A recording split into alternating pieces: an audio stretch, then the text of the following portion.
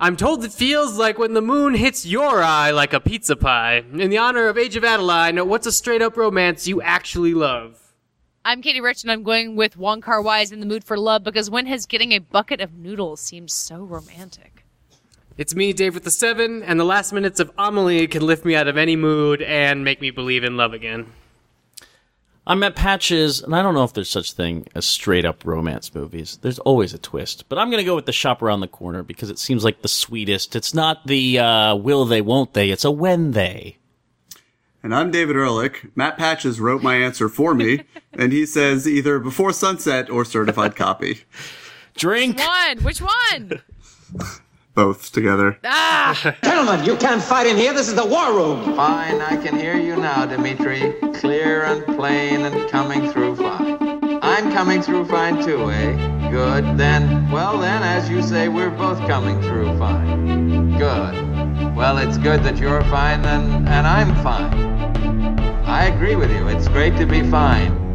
It's a podcast.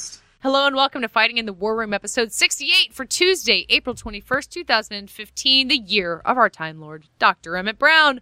We have 2 new reviews this week, according to David Ehrlich. David, you want to take it away? Sure. We have 2 reviews this week. He was too busy reading them. Oh, scanning for his None name. of these reviews are about the Rangers. The first by Nick Ondras, who says, it's a film reference, and gives us a tempered 3 out of 5 stars, and left a review that I enjoyed. I found quite curious. He says, I guess the title is a reference, in parentheses, film, but they never, to a movie, rather, in parentheses, film, but they never explain it. Why is there a 7 instead of a V in Dave's name? Like no, Furious? These are all fair. These are all It's actually Furious V. I'm still reading the goddamn review. Excuse me. I don't know, but I have a big crush on Katie. Always have. Nice. I listen to this podcast with my kids on the car radio on the way to court. I'm a lawyer, LOL. David Elysium is their favorite co-host. Their favorite moment was when he related World War Z to Showa. In one episode, and we talked about how similar the 2 films were while waiting for a case to start. Oh, sorry, I added a period there. Good podcast if you like people talking about movies, but skip if you don't watch movies like me. Matt Patches is another host, and he's good. Sorry, typing on phone. This sounds like something I would write on Ambien. A lot of histories. Yeah, a lot of histories here. Number 1, why you bring your kids to court with you? Well, and he discusses movies with them before court starts, so it sounds like they're coming further into court with him. Or maybe it's a wacky Tim Allen comedy where Tim Allen's a lawyer and he has his kids, but the kids are actually the ones who know how to beat the... It's hard about to kid say. lawyers. However, unlike wacky Tim Allen comedies, I enjoyed that review. So I'll leave it there. That was very enjoyable. We also have a quite lengthy review. I don't know how much of this I'm going to read by JMart007 2007, who says, want intelligent discussions about film and pop culture? Look no further. This is the best film podcast out there. I've been listening since Operation Kino days, and what keeps me coming back is the consistently intelligent conversations about films, pop culture from 4 very intelligent critics. Their film reviews are also top-notch. Or movie reviews. Right. And he goes on and says, or she, and says, lots of very nice things. It's quite long, which we appreciate very much personally, but doesn't necessarily make for the best material on the show to read all of this. Why not? I want to hear it. Come on. Oh, fine. But readers David or gets listeners, dry mouth. rather, Patches did this to you. Want someone to mindlessly say what they liked or hated a film and they only give surface reasons why? I like the scenery. I like the acting. I thought this was fun, etc. Look someplace else. I was hoping they were going to name names. Like which one of us just says really that? start you guys some just shit. Didn't constantly interrupt me, for the love of God. Want some meaning and in-depth reasons and actual critiquing? Look no further. And what's a great podcast without its host? Katie, the leader, the much-needed voice of reason. She's also the rarity in the podcast world, and especially the film podcast world, in that she is a female. You were going to cut this out? Jesus. It seems unfair to rate a podcaster based on gender, but there are so few women in the podcast world that she brings a much-needed perspective. Thankfully. This has started to change with the likes of Joanna Robinson and Amy Nicholson, but she's an original. We love all of these. Also seems to be slightly behind in terms of needing to see older films. That's okay, though.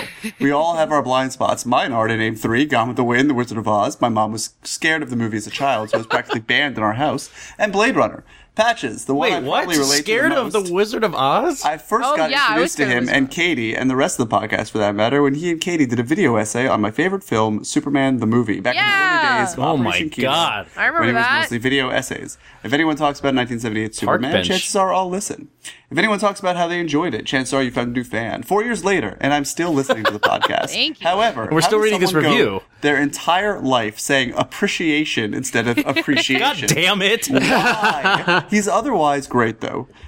David, the Enigma. I like that. You never know what his opinion from one film to the next is going to be.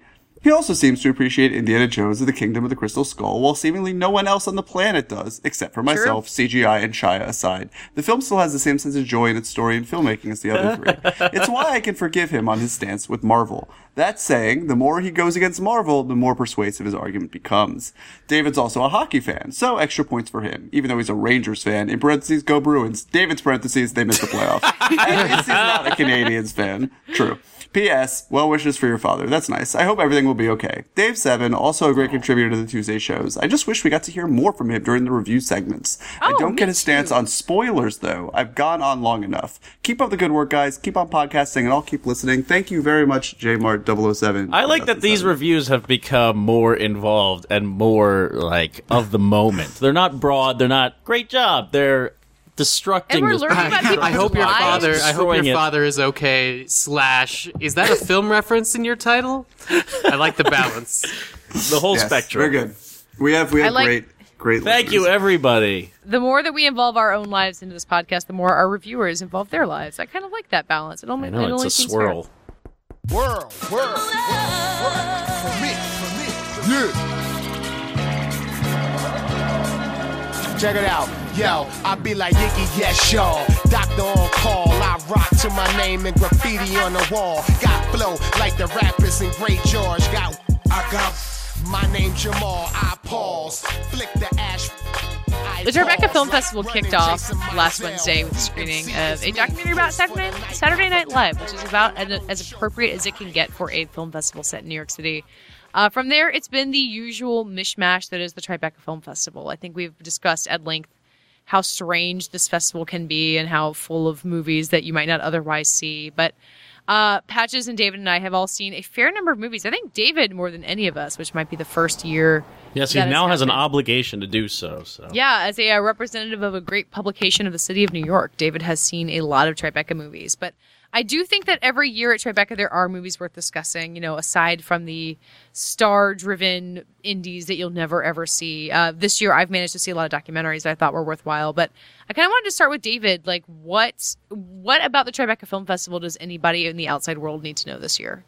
Well, I think what becomes increasingly apparent with every passing year, and this may be something we've talked about in previous iterations of the festival, is that there is a really strong documentary film festival buried underneath all of the corporate, miasma of product placements and whatnot and everything else, and all of the abysmal narrative features that star a host of famous people in the Sundance films that didn't quite work out. And wind up at the Tribeca Film Festival. Films like Ashby and Bear and etc. These are films that you will likely never hear of and might come across one night on VOD or Netflix. But I've seen a number of very strong documentaries, and I think that if you're coming to this festival and if you're a film that's in this festival, it's starting to mean something to be a documentary in Tribeca, or at least to be one of the documentaries that stands out. I think some of these films are certainly of Sundance caliber, and just weren't ready in time. And the best one I've seen, one of the best films I've seen this year really is, Albert Maysles' final film. He was one of, I think he was one of like 4 credited directors, and there are also 2 co-directors on this movie called In Transit, which, is in the style of the Maysles brothers documentaries, a verite film in which, Maysles and his crew embedded themselves on the Empire Builder Amtrak line, which is the longest train line in America. It goes from the Pacific Northwest to Chicago. It takes about 3 days. And they just were on this train, and I think they took a few trips, but they edited it as if it's one. And they just talked to these people that happen to be on the trains and sharing this same space for a limited period of time. These strangers passing in the night, often, during the night, in these incredible views as the train wends its way through the mountains and through the plains and everything else. And it's a really beautiful cross-section / snapshot of American life in motion and the promise of movement versus the reality of it. It's very hopeful in its own way and wistful, and is really one of those perfectly formed final films. You couldn't ask for something more bittersweet. And so that was something that was really strong. And there was also a documentary that was less formally interesting, but so sensitively done that you can't help but recommend it, which is called Autism in Love. Saw this one too. Yeah, and it's what it's about are these 4 autistic people who are on the autism spectrum, but they're close enough to, I don't know what the proper rhetoric is, but fully functioning or normal feels like a dirty word, but that they can see, they're a stone's throw away from being fully functioning, and they're aware of how close they are. And I think in some ways that makes it a lot more difficult for them because they're cognizant of how they are not normal. I could tell you right now, I would cry at this movie. Oh, yeah. Yeah, You haven't even gotten to the part that'll right. So, oh God, there's a hook? As the title might suggest, Autism in Love, it's about the angle here to sort of look at these lives is through their romantic lives and the difficulties therein and the shape they take.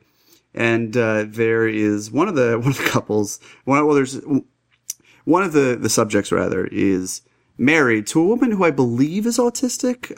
It's not explicitly said it's not that she's explicitly autistic, clear. but she's at a place in her life where the amount of affection she can get from an autistic man makes sense to her. Right. She has terminal cancer. And you can imagine. And they've been married for like 15 years at the point that we meet them. And and you can just see where it goes from there. Is this great filmmaking? I don't know. It's extremely sensitive filmmaking. It could not be less condescending. I actually read a review that was written by an autistic critic earlier today that was very complimentary of this movie, and I am going to defer to him on those points. But there are points in this movie that were just so emotionally overwhelming that I was watching it on a link on my computer and had to just look at the ground more or less and just listen to what was happening. Cause it was like staring at the sun. I don't know, Katie, did you? Well, the thing about Autism in Love that I think brings up about Tribeca is that, as you said, I don't necessarily think it's a great documentary, and I wouldn't, I'm the last to say what a great documentary is, but I think there's, especially with documentaries, there's just so many ideas. Well, I have not seen enough documentaries to, name the best of the form, but I think with documentaries, and the reason that Tribeca does so well at this is there's just a lot of documentary stories to tell, and they are fascinating. And when you're getting this kind of true story told to you, even if it's not groundbreaking or like the most innovative form you've ever seen, like with Autism in Love, you can just tell this really simple, straightforward human story in a documentary form and be completely captivating. And I think that's why Tribeca, in particular, which, has this problem where most of the best American independents will go to Sundance. But with documentaries, there's just so many. They're easier to make. They're cheaper. Not easier, but they're cheaper. The access level can be a little bit lower. So you can get more interesting stories in the documentary form. And that's why I feel like, if you go spend a week in New York City and go to the Tribeca Film Festival and just see documentaries, like, that's not a bad way to spend a week in the spring. Tribeca also gets the support of people or companies like HBO. Yes. Sundance does as well, but because HBO is constantly putting out documentary film, and especially in sports documentaries, they have a few this year that are playing at the end. So we haven't. I don't know. David may have seen some. The ESPN part of the festival. Yeah, they have a lot of support in the documentary field. There's an HBO documentary that I saw, and I don't. David Patches, I don't think you guys saw it. The Cannibal Cop doc that isn't called Cannibal Cop. Thought Crimes. That is going to be on HBO, I think, in May. Yeah, not too long from now. It's actually directed by David Carr's daughter. His 26-year-old daughter, which is God damn it. I know. What have we done with our lives? This. Yeah. Since we were 26. Yeah. Oh my God. We've been doing this since we were 26. And that's another fascinating, it clearly wasn't made for a huge amount of money. Like, it's mostly about this filmmaker, Aaron Lee Carr, going through the effort of making a connection with this guy who was the Cannibal Cop. He was kind of this tabloid fixture, this guy who was put on trial for being on this fetish website talking about wanting to cannibalize women. These really disturbing conversations, but there was very little evidence that he was ever going to go through with it. And it kind of really goes through the process of determining how likely it is, how much of a threat he was, whether or not there was room to convict, and kind of never comes down on one side or the other and explores a lot of the sides of it. And again, I don't necessarily think it's a great documentary, but it brought up a lot of ideas. And did they ultimately convict him?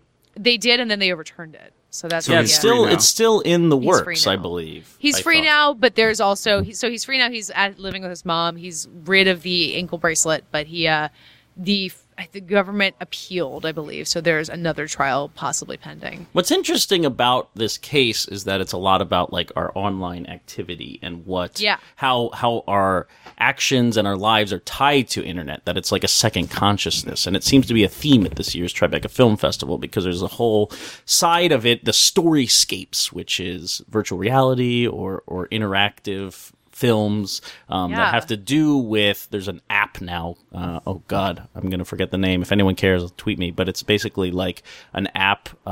You're a personal therapist, and you go through this 10-day program with her, and it's very strange. Again, is this part of Tribeca, or is this this is part of Tribeca. Okay. And they had this on display for people to kind of engage with and get started with the program, but apparently she calls you at night and like gets very involved in your life and kind of intertwines around reality, and the virtual reality displays are the same way. It's all and there's some interactive docs about like how cookies work, and they come off the page. They're not cookies just like you the watching. Computer thing. No. Yes, So interactive documentaries that are kind of 5-part documentaries.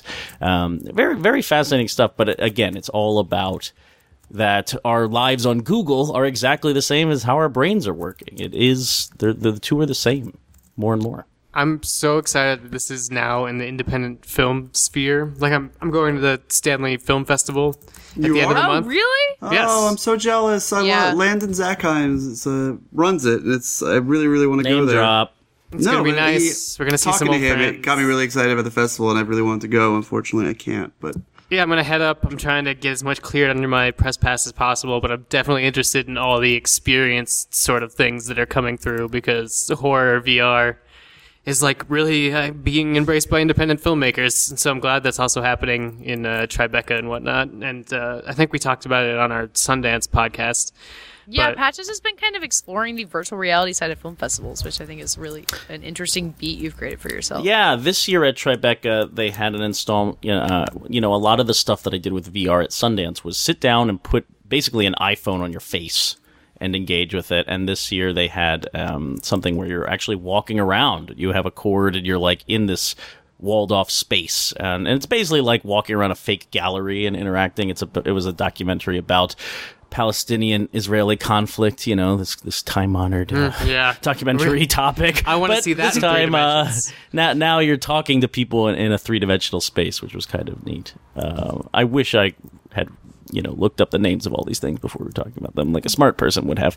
But it's all out there on Tribeca. Do you feel like this kind of virtual reality thing is a better home for Tribeca to have because they have the problem of competing with Sundance? Like maybe this. I absolutely think this is the problem. So with Tribeca, I mean, we're going a little long here, but I did want to say that I haven't seen many good films at Tribeca, unfortunately. I'm having the kind of traditional Tribeca experience this year where I've seen a lot of indie films that feel like the rejects of other festivals. Unfortunately, a lot of the narrative stuff is it's garbage, to put it really bluntly and crass. And I got to see William Monahan's film Mojave with Garrett Hedlund and Oscar Isaac, and that was actually pretty fun if you want Cormac McCarthy's Entourage. The name is Poe Dameron. Spoiler, Jesus, David. But really, what I'm starting to believe is that Tribeca, Katie, you and I went to a George Lucas and Stephen Colbert talk the other day, which was kind of interesting. It could have been put together. Oh, yeah, I'm sorry. David was there, too. David was asleep, so I don't really count that. No, I was not. I don't know if David wrote about it, so he doesn't really count. I did. But that could have been a little more exciting, but that's on the right track. Like, get these interesting people together and to butt heads, because they're going to provoke each other and get great quotes or great conversations started. And I wish Tribeca was just talks. Anyway. It was just interactive, and maybe the 10 best films, maybe all documentary. It feels like it just continues to think it can compete with these other film festivals. It just can't. We can't make time for most of the films there to even give everything the time of day. Who knows what I'm missing necessarily? But it's just very I don't difficult. know if they think they can create qualitatively, but they've got a huge endowment. They're making money. I think that of the films that world premiere there, all of the top 10, if not the top 15 or more, will probably be documentaries. But I've sort of steered clear of a lot of the fiction films, so I can't really say with any authority. Well, that's why I was happy that Monahan's Mojave was half decent, because his first film, London Boulevard, was a complete disaster, and at least Mojave has Oscar Isaac as what I'm describing as Hulk Hogan meets Christopher Lloyd's character from Dennis the Menace. I feel like a monster for missing this movie. It's pretty Oscar fun. Isaac. I can't believe I haven't seen it. And Garrett Hedlund, you know. Yeah, Lost track like of Garrett time. Hedlund. Lost track of time. Anyway, You're contractually obligated. we lost track of time of this segment. Anyone who was in Tron is in. Yes, exactly. That's pretty much why I went to Tribeca this year, trying to get Tron 3 interviews. You joke, but a number of our colleagues are probably going to Mojave just to get Star Wars interviews. So. Oh, hell yeah. Yikes.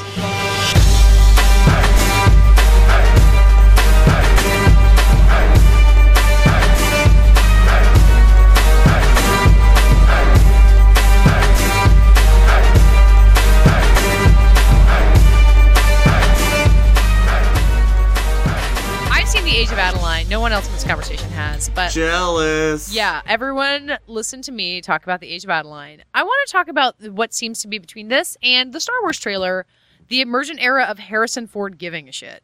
Because in the Age of Adeline, as much as it is a weird, not necessarily great movie, he's doing real acting and he's connecting with Blake Lively, which God knows is not an easy thing to do. And as I think the whole world knows, at the end of the Star Wars trailer, the money He shot says is, one line of dialogue. and smiles. Oh and my it's like God. the only time you've seen the man Yeah, smile a in human believable history. smile. What is it with this guy? Why do right, people well- have such a boner for him? He's the most boring person alive, on screen or off. Who fucking cares? All right, We've- well, we've had David, this that's the premise of conversation. this segment. So we're going to talk about him as if we care. Yeah. I Dave, should have gone with Patches. you know what? Just go sit in the corner with matches. Dave, do you feel like we're also in an era of Harrison Ford suddenly giving a shit? I think at some point Harrison Ford has to turn the corner and realize that he's like immortal and he might as well have fun with it. And I hope he's turned that corner because like the last time I talked to Harrison Ford like in person or was like in a room where I could like read his energy was Morning Glory, I believe. Man. And he was just did not want to be there. And like every time before that in my short movie journalism career that I've ever run across Harrison Ford, he's been super grumpy. And, you know, I'm kind of the opinion that, like, after the first Indiana Jones movie, he kind of just stopped doing, like, character work as an actor and just sort of, you know, phoned in when he needed to. And, you know, I love Patriot games as much as everybody else, and I want to see I him love kick... Morning Glory. Oh, yeah, and I mean, seeing him kick Gary Oldman off a plane because he's the president is basically just like Harrison Ford president. But, like, if Harrison Ford can do whatever he originally started in, like, this game of acting and somehow pull a performance, like that old spark out of Harrison Ford again, then I would totally love to see some old man Harrison Ford movies. I just wish it was with new characters in Age of Adeline and less with, you know, like, bringing back Blade Runner and Han Solo and all that Well, Blade Runner I want to set aside because there's maybe no one treading that movie more than me. But with Age of Adeline, what's interesting, I mean, he really is doing the real His acting. best performance is in a movie where he may be a robot. You think Blade Runner is his best performance? crowd. No, I think thought we it's just... the performance that most plays to his strengths. You don't think Han Solo does? Yeah, Han Solo does, but it's one shtick now over Yeah, I 4 mean, movies. Han Solo and Indiana Jones are the same shtick, but they're like the best shtick. Like Humphrey Bogart was a shtick. Yeah, I mean, it's a fair argument. I just, You just don't care about Humphrey Harrison Bogart Ford. has a lot, first of all, Humphrey Bogart is a lot more interesting in pretty much every way. Again, on screen or off screen than Harrison Ford, but I understand your argument. I think that, you know, he occupies a place of idol worship for a whole generation of people. Throw me maybe the idol, one I'll throw generation you of the people. whip, David. Yeah, right, exactly. And I, as someone who enjoyed Star Wars movies well enough and is a slightly bigger but still very casual fan of Indiana Jones, you know, you take him out of those movies, he is just a sack of indifferent meat. Are you I- happy to see like people who? I mean, the fact that we have people who were famous in another era are still around, like anyone to that extent who we still have acting. Like, I mean, when Robert Redford deigns to act, like that also feels like a victory to me. But that's different because Robert Redford's deigning to act is, first of all, he's taking on interesting, challenging projects. I didn't like Harrison All Ford Is has Lost, done none. but still. Yes. And at the same time, all the appeal for Harrison Ford is purely nostalgia, and nostalgia is ruinous. And I hate it. So, well, but Harrison Ford has, like, this charisma to him. I mean, it's like, Paul Newman did more interesting acting, but, like, it's this similar thing of, like, here's someone who is on screen as, when he's playing to his strengths, there is no one better at playing to that strength. And what's crazy in The Age of Adeline is there's a guy who plays young Harrison Ford, and he kind of, it's an impression. Like, the guy is a good mimic. It's not that impressive a performance, but you kind of get this, like, time travel effect of seeing young Harrison Ford. You're like, oh my God, I've been wanting him back so badly. Oh, does he do like the laugh smirk thing that young Harrison Ford used to and do? he does like he has like the deep, like kind of sarcastic voice. It's a good impression. I want to see this movie. I'm also like see The Age of Adeline, man. a Blake Lively fan despite myself. Like, I watched every episode of Gossip Girl, and like, what was the last movie she was in? Savages? Yep, saw it. Yep. So you like, should, well, yeah, because she had wargasms, or they had wargasms. she did orgasms, all and had that was good orgasms. enough for like 3 years. We didn't need any more Blake Lively. But now, if she actually manages to bring something out of Harrison Ford, or vice versa, I don't that's know that worth I a mean, look. her. Yeah, the thing is, the two of them are kind of a uniquely alien presence. I won't talk about this more because I believe we're reviewing Age of Adeline this week. But like having someone imitating a young Harrison Ford feels fantastic, and I feel like Harrison Ford himself is bringing a little bit of that back just by, opening up loosening up the tiniest bit on camera. And I don't know, I want to call it now. The Harrison Ford resurgence is coming back. I heard you on the wireless back in 52, lying awake intently tuning in on you. If I was young, it didn't stop you coming through. They took the credit for your second symphony, rewritten by machine on new technology, and now I understand the problems you could see. I met your children, what did you tell them? Video killed the radio star. Video killed the radio star. So this is going to sound like a weird thing to put together, but this past weekend, or past Thursday, the day that the Star Wars trailer dropped, I promise we won't talk about the Star Wars trailer in detail. Patches, you can stay here. This is the safe. But there was an Tell event everyone called- that I sat on the edge of the theater for the George Lucas talk in case they played the You trailer, did. so that I You would run sat away. in complete I was, tension. I was in real fear. In case George Lucas talked about the movie, he is not involved. I think you're making this not fun for yourself, but that's a different It's segment not 3. fun anyway. Yeah, We'll talk eventually we about will it. have a segment 3 entirely about this Star Wars. Yeah, if 88 million people saw it, but you didn't, really, who's weird at that point? But million no, we'll get people there. in America or George Lucas and I Matt am Patches being who didn't watch the ostracized. trailer. Do not Anyway, worry. That's a good point. an event called Star Wars Celebration is where this trailer emerged last Thursday. And when they announced that they would be live streaming the panel with J.J. Abrams and Kathleen Kennedy and, various special guests, there are various people who had bought tickets to the Star Wars Celebration in Anaheim who were kind of grumbling that they had already, paid their way. I mean, a lot of these were entertainment writers who are, for the purposes of this conversation, not who we're most concerned about. And at the same time this was going on, I and David and Patches were kind of experiencing the Tribeca Film Festival via Vimeo and watching films that were at the festival but not actually being part of the festival. And then all three of us wound up at this talk between Stephen Colbert and George Lucas. It was, for me at least, it was kind of the first, aside from the opening night film, which was way uptown and was not Tribeca, the neighborhood at all. It was kind of the first Tribeca event I had been to. And it reminded me of the value, even though it's inconvenient and you have to wait in line and get your ticket torn, of actually being in person at an event and not just being able to experience the whole thing virtually online. And there's this thing where, obviously you need to be in person and experience the world, and that's what events are for. But I find myself really easily falling into the trap of all of this information is available to me on my Twitter feed, and there are events like both Star Wars Celebration and Tribeca that I don't know that I would pay my own money to go to, but I'm glad I get the information from. But the value of being there to me also seems immeasurable, as inconvenient and disgusting as it is. And I wonder if you guys feel the sense of these events becoming less relevant, not just for us as people who have to cover it, but in a world where everyone's more easily getting things online? Or is it just so obvious that gatherings, not just human gatherings like people getting together for dinner, but on this scale, basically built around a model that doesn't exist anymore? Is it so obvious that these will continue to exist because of that, Does anybody else want to be around people in person, or is it just me clinging to something? No. that no one else I wants think to do it. anymore? I think that it's nice that we're starting to get more access for people who are journalists and just like access to the information. Because it used to be like, in terms of conventions, it went through this weird loop where like you were paying because you wanted to be there and meet other people and had like nothing to do with the events. And then all of a sudden the events started getting really cool. And then we went through like a 3 or 4 year period where like news was breaking at these events and people were like paying to be the first to, see something or hear something.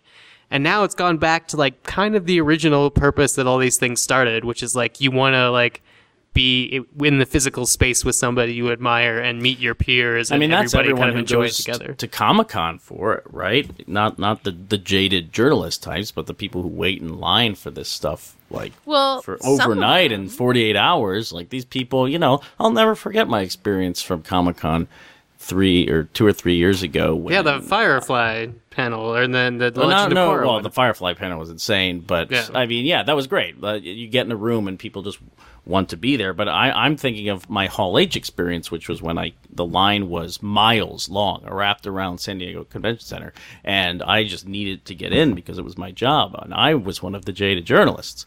But I connected with some people that followed me on Twitter or whatever. Might be and listening to this podcast They right might now. be listening to this podcast right now, but they were in line overnight waiting for The Hobbit because they were big Tolkien geeks. And that was awesome. I mean, I was really happy. First off, I was really happy they let me budge in line, which was a very, I had to get over some moral complications there because I was like, I can't really David is budge in grumbling line. right That seems now. bad. Well, he can get over that. But I got in line. I got my job done, and I got to hang out with people who wanted to really be there and like soak it all up and be the first people to see the Hobbit footage, because this was before any of the movies came out and people really started getting down, I guess, on the Hobbit trilogy. But Dave's exactly right. The level of fandom, soaking up the vibes from other people, that's a really important part of getting excited for things, and also, remaining fans through the thick of something like the Hobbit trilogy,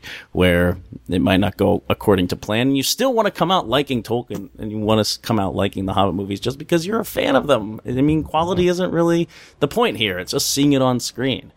Yeah. So, and then- all right, Can I well- tell you my first thought about this, which is like, yes, on the one hand, I think this entire culture is sort of cancerous to the production. Well, of hang on. I'm things not of just Hollywood. talking No, about no, film. I'm enjoying not just talking about things. Comic-Con. You I'm hang talking on. about film festivals, too. Hang on. Enjoying things together. Cancer however- to society. No, but that's exactly what I'm saying. Like, I think this stuff can be dangerous to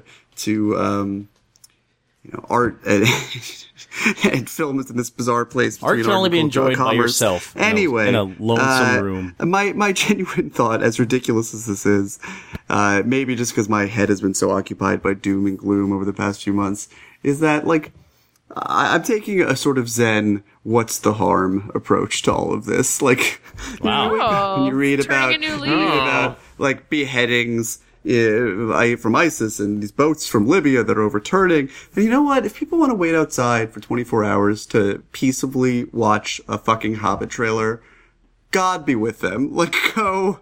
Is that a saying? I don't even know.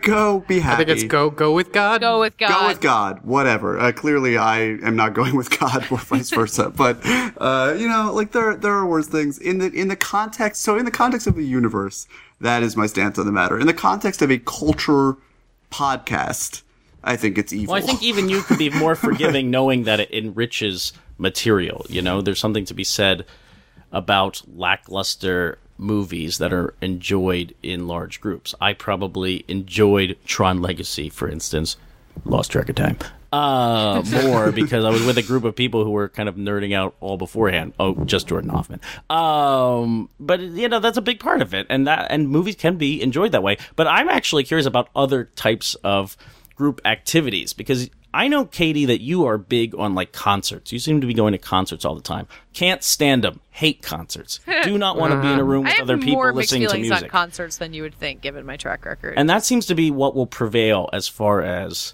group experiences. yeah, you think concerts going will live forward. longer than like group film No, experiences? no. I do. It's always going to be sports.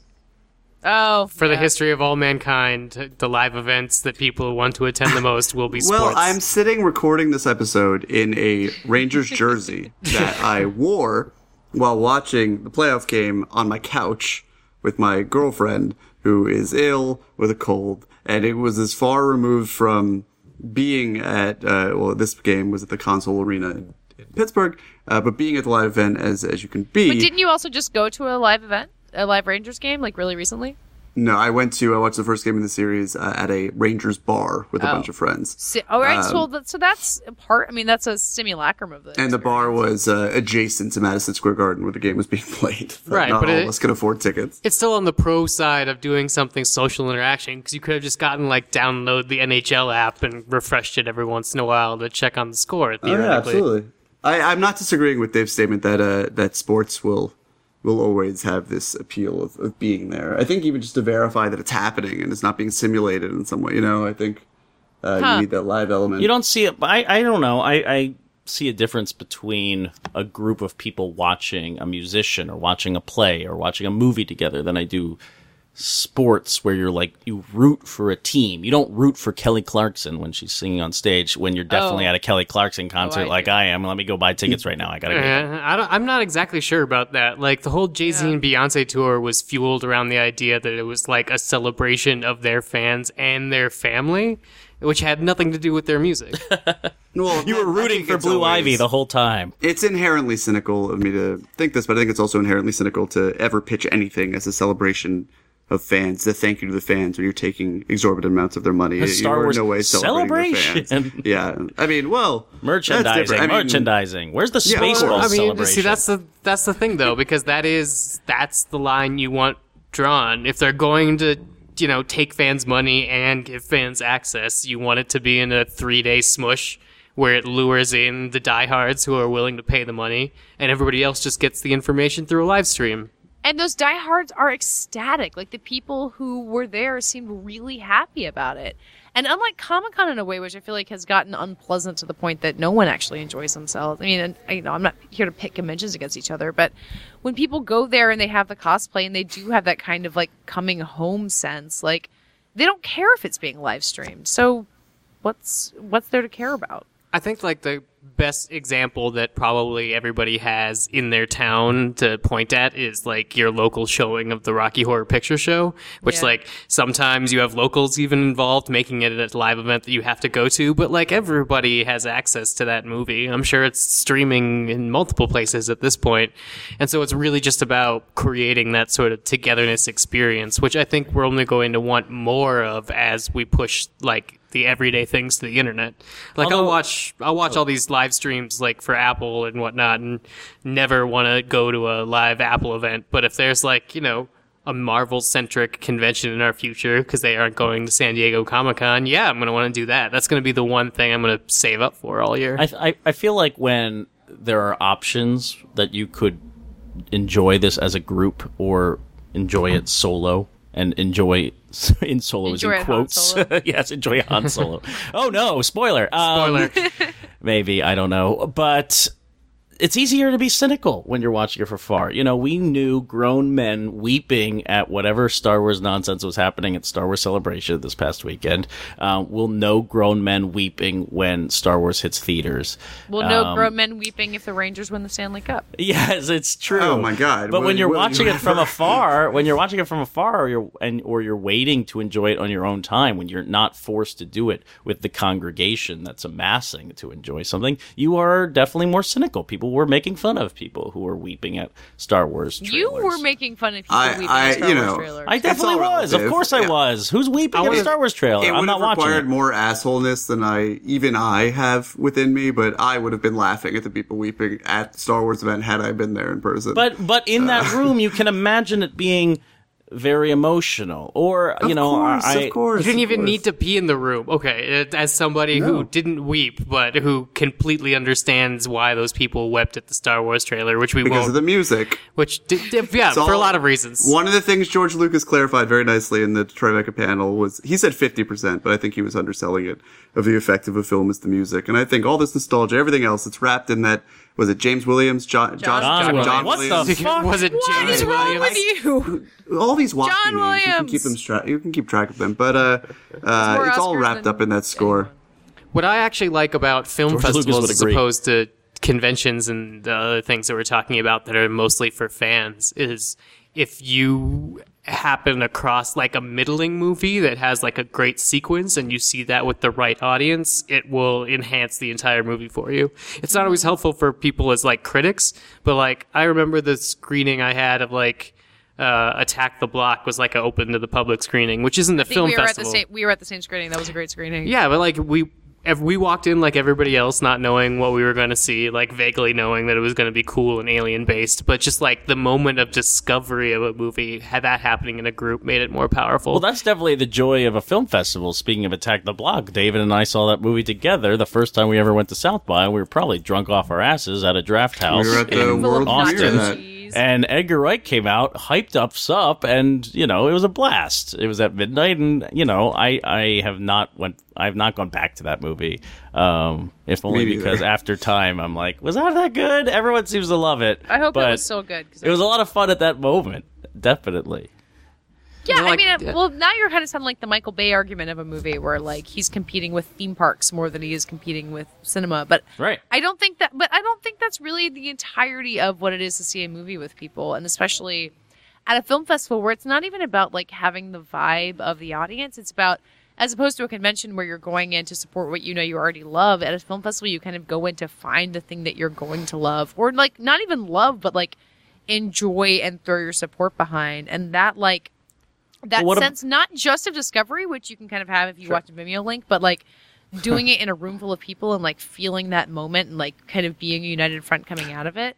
That's not only what you get from seeing a movie in a theater, but what you get from kind of going somewhere and being part of a theater experience that isn't going to exist somewhere else. Well, remove yourself from the film festival environment. Has there been a time where you've seen a movie in just a public theater on a whim where the fact that you saw it in public made it better? All the time. When I saw Bridesmaids, I saw it at the Court Street Theater in Brooklyn, and half the jokes got drowned out by laughter. And it was, I mean, everyone has had an experience like that, especially with a comedy. Yeah, It you happens just all hear the about it time. less and less now, and I'm talking. Well, we hear about it less and less from ourselves. I don't know. Well, we hear it less from Well- ourselves, but I hear it less from people, that I engage with on Twitter. I try to remove myself from the bubble that we're in and talk to people who are going out to the theaters and seeing movies. But a lot of people are, we talk about this all the time, streaming on Netflix or renting Yeah. or whatever.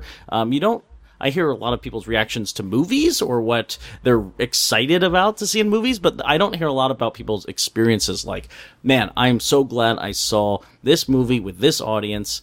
Sometimes that comes up with the Fast and Furious movies, but again, this is about the sublime whatever that's taking place with Vin Diesel's bald head knocking The Rock's bald head and Jason Statham's bald head's in there, and it's also You're making beautiful. me really want to go back to Court Street and watch Fast and Furious 7. Maybe, but you don't hear about the audience. People don't say that, like, why is this movie great? It's because the people got it. That's exactly the argument we're making, is because that's a hard thing to manufacture. So that's why something like film festivals and conventions becomes where you go to chase that thrill. Because I don't know that, like, maybe like when I saw The Dark Knight with a mass audience, there was some sort of idea that there was something special. But again, that's like a premiere. So that's more like a film festival thing where like discovery makes you kinder and makes it more exciting. I still want to know why I hate concerts. They're just not fun. Why You do don't like go? you don't like fun. You don't like hearing not about fun. Star Wars. You don't like I The concerts. only You're good going thing to about concerts. the only good thing about concerts is occasionally secondhand weed smoke from Dave Matthews, who's smoking on stage. No, that was my Yeah, one time The in problem is that you're college. seeing Dave Matthews. I sort of aged out of concerts where you are standing in a crowded, Mosh densely pit-ish. packed group of people Yes. and jostling back and forth. Yes. And standing for hours and hours. Well, But, the Juggalos miss you. They wish you didn't retire. I know. But I had a great time at the Bjork concert a few weeks ago. It was not the first one that I had seen, but like all of them, it was one that it was at a nice seated venue. This one was at the renovated King's Theater in Brooklyn. And I think sitting down, being able to show up, no opening act, you show up and Bjork comes on 5 minutes later. And there's an intermission where you can hang out with that guy from from Focus, who plays the friend. I see him everywhere, and I have for the last 15 years. I have no idea who you mean. But you know, the larger guy who's the comic I didn't relief see in Focus. Focus. Oh, I he's don't know why great. I'm asking He's good in everything, and he's getting more prominent roles. I love him. I can never remember his name. Wait, Adrian but, Martinez? Yeah, Mr. is New that- York City? He is New York City for me. I mean, if that's who we're talking about, He was then also I in the Ben Stiller movie. Zoolander. Walter Mitty. This- Walter Mitty. This is exactly the guy I'm talking about. Yes. I see him literally everywhere. Yeah, he is a New York staple. You do not make a movie in New York without Adrian Martinez and in it. he's great, and he likes Bjork. Anyway, that's the kind of concert that I can enjoy, and I think there is, you know, I had listened to, I'm a big Bjork fan. I'd listened to Bjork's new record many, many, many times. I believe you're before. a Bjork dork. I'm a Bjork dork. Many times before seeing the concert. I was very familiar with it, and yet as soon as the curtain lifted and she started performing the first song in her new album, I had a very intense emotional reaction that was not like anything that I had while actually listening to the recorded version. So yeah, I think the live experience is still intact. I've got a Bjork-related question. Yeah. I basically lived through the MoMA exhibit by your photos and coverage. I avoided it despite my excitement because it seemed like such a catastrophe, but I did buy the beautiful, highly recommended catalog that they made for the exhibit justifying it. Okay, so that's good. But there wasn't a need to physically be there, is what I'm saying. Well, there could have been a need to physically be there if they'd found a way to make one, but it sounded from 100% of reports that it was a glorified hard rock exhibit, just that happened to be dedicated to Bjork. And the idea of like looking at dresses with bizarre, you know, plastic models of Bjork, mannequins wearing them, did not in any way appeal to me. Watching all of her music videos in a theater when I practically committed them all to memory in the first place, seeing the one for Black Lake, her new one, that's fine. I can wait. It sounded like a real clusterfuck. So, no. Well, it just seems like that would be a line where, you know, I don't know, museums might be my line that I'm trying to draw here. That I'm not sure I could support that as being like a group activity that you should pay a whole bunch of money for. It's definitely educational, but in terms of education, like entertainment value. But like conventions, film festivals, panels and talks, I say if you like love like the subject matter of it, do it. You guys, Adrian Martinez has selfies uploaded to his IMDb. He rules. I know exactly who you mean now. I've If gone through Adrian all of his Martinez was in a Tribeca movie, screw Vimeo. I will Wait. go to the theater. I feel like he's certainly been in multiple Tribeca movies. Please don't He's tell in- me that. He's been in this many New York movies? Like, the odds are. Don't make Patches go to Tribeca again. After If all he's this in talk Star about great Wars, places it will be the and- greatest film of all time.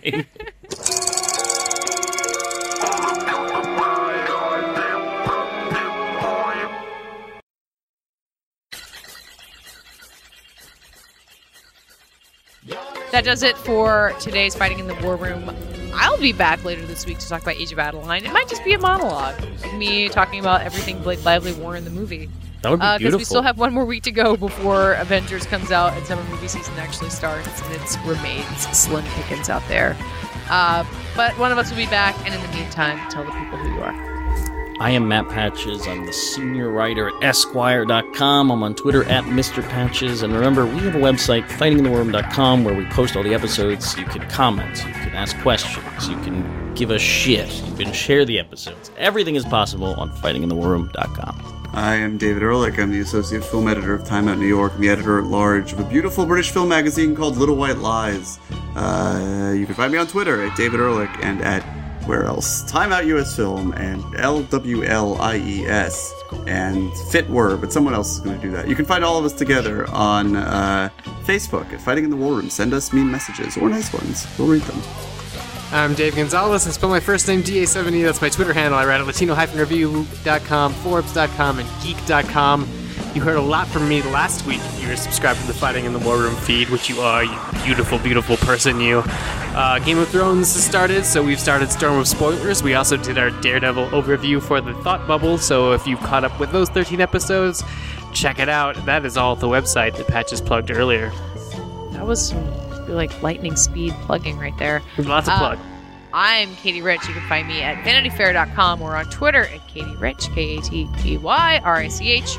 And Twitter is also the place where you can find all of us at FITWR, where we'll be fighting and scrapping and yelling over this week's lightning round question. Or actually, we'll really just be hugging and staring deeply into each other's eyes. What was the lightning round question, Dave? In honor of Age of Adeline, what's a straight-up romance you actually love? That's all for this week. Thank you for listening, and we'll be back talking to you on Friday.